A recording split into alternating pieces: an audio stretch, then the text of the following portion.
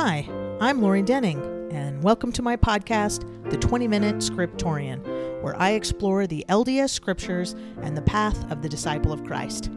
I'm a long-time gospel doctrine teacher, sometime institute and seminary teacher, and a current theology student. My friends and I are often discussing history, context, and theology, and thought that you might appreciate it too. I think of it as a bridge between academic and inspiration. However, these opinions are my own and not an official representation of the Church of Jesus Christ of Latter-day Saints. Thanks again for listening, and I hope this will be a blessing to you on the road to discipleship. Welcome back, Scriptorians. I'm Lori, and you are joining me as we finish up Hebrews from Come Follow Me. I want to change gears a little bit today, so bear with me as we jump into the end and really answer the question of, if Christ is the greater way, what is our role? What is it we have to do?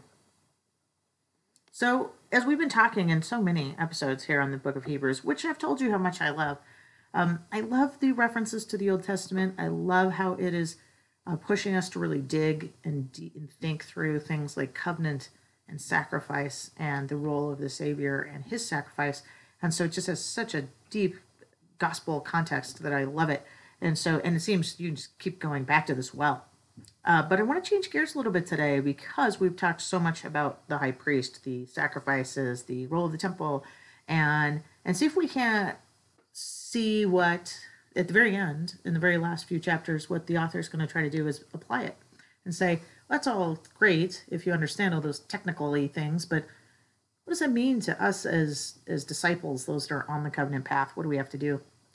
So bear with me as I share a few personal stories on this one, but a number of years ago, I decided that I was going to try a half Ironman triathlon. I have a bad knee, and I've had a knee replacement since, but I thought I'm going to do the first two events, which they call an aqua bike. And I had been training for both a shorter one and then these longer ones, but I've been doing a triathlon, which is a swim, bike, and a run. For most people probably pretty familiar.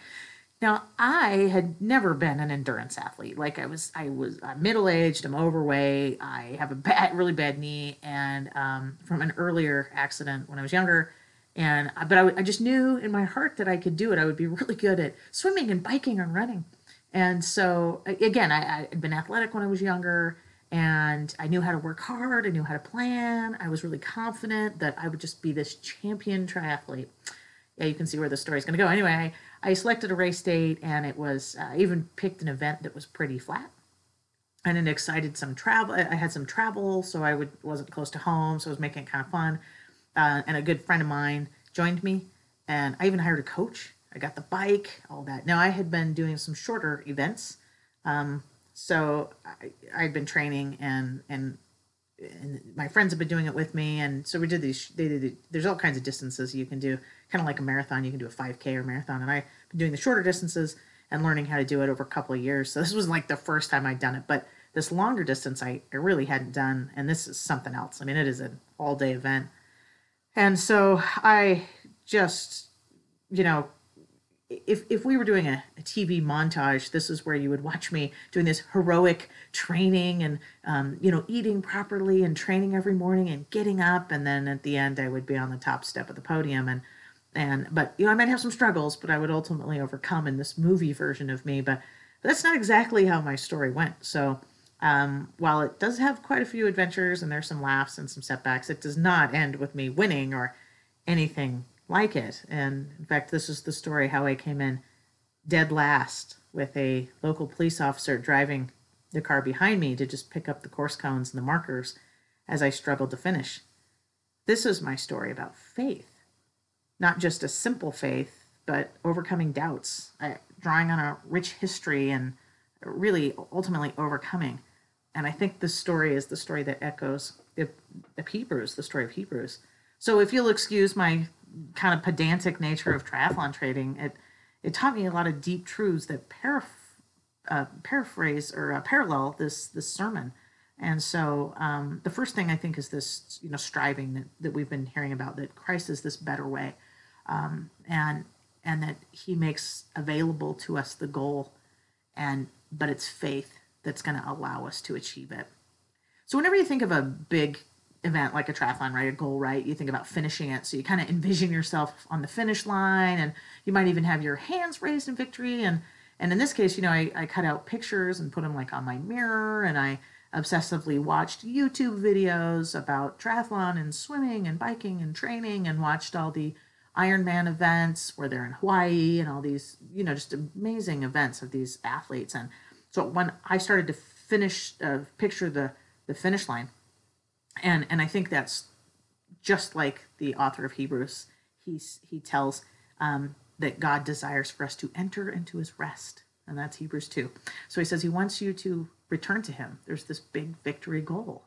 And isn't that exactly what we're shooting for? So remember, Hebrews is telling us there's a big goal, entering into God's rest. Now remember, at the very beginning of Genesis, right at the very beginning, the very first page, God creates the heavens and the earth, and then the waters and the lights and the animals and all the things. And on the seventh day, it says he stops and he rests. And there's no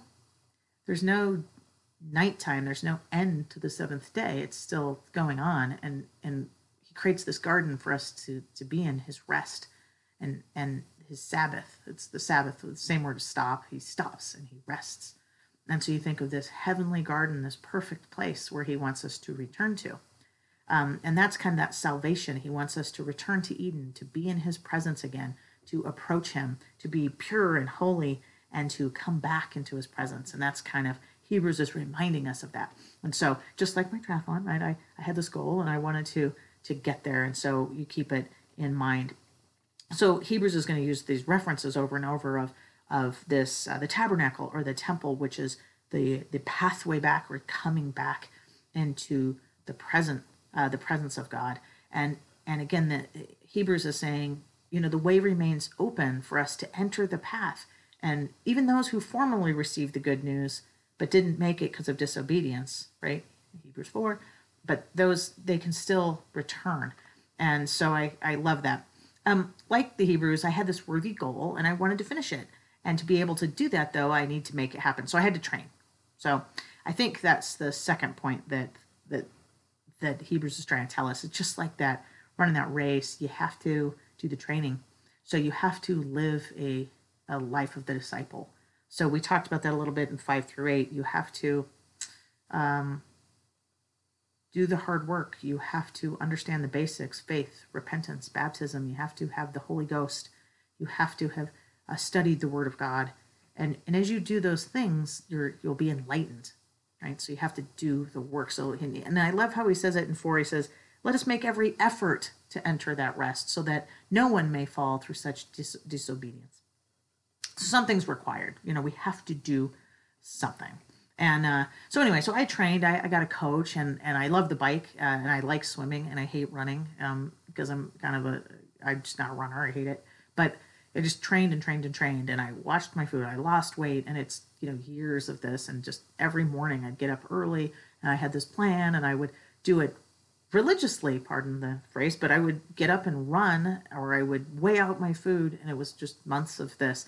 And I think that's a little bit of what Hebrews is telling us. Look, you're going to have to train for this event. This isn't something that's just handed to you. You're going to have to work really hard to get there.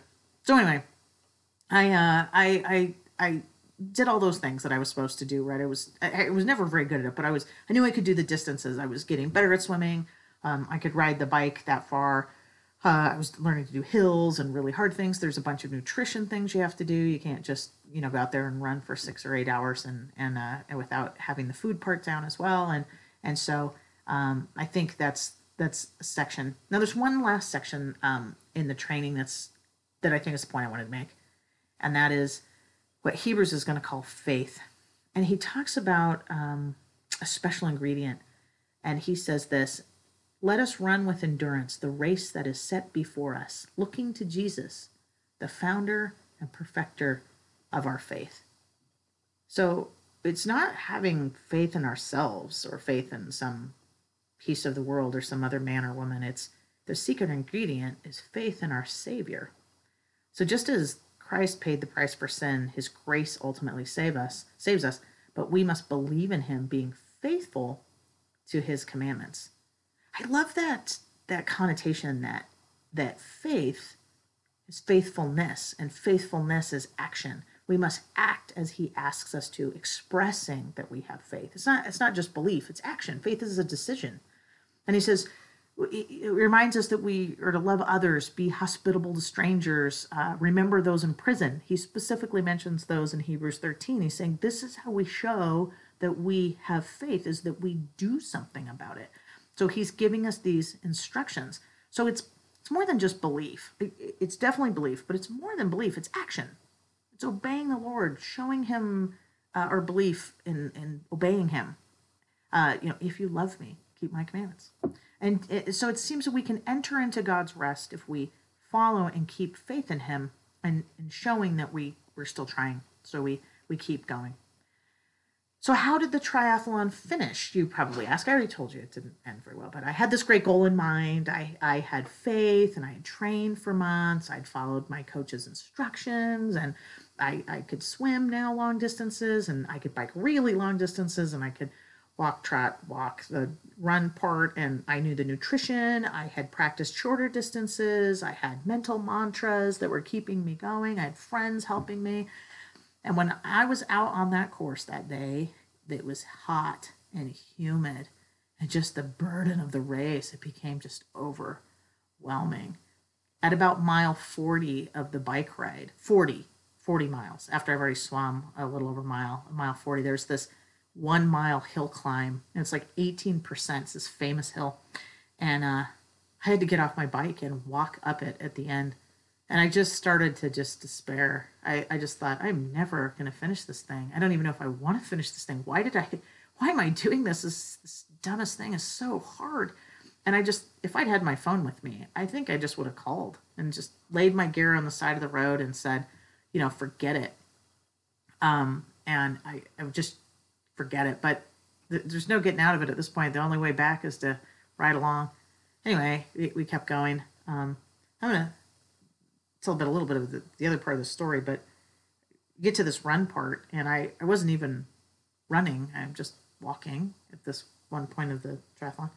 And I just was just so ashamed as this police officer drove up, and he's like, "Hey, are you okay?"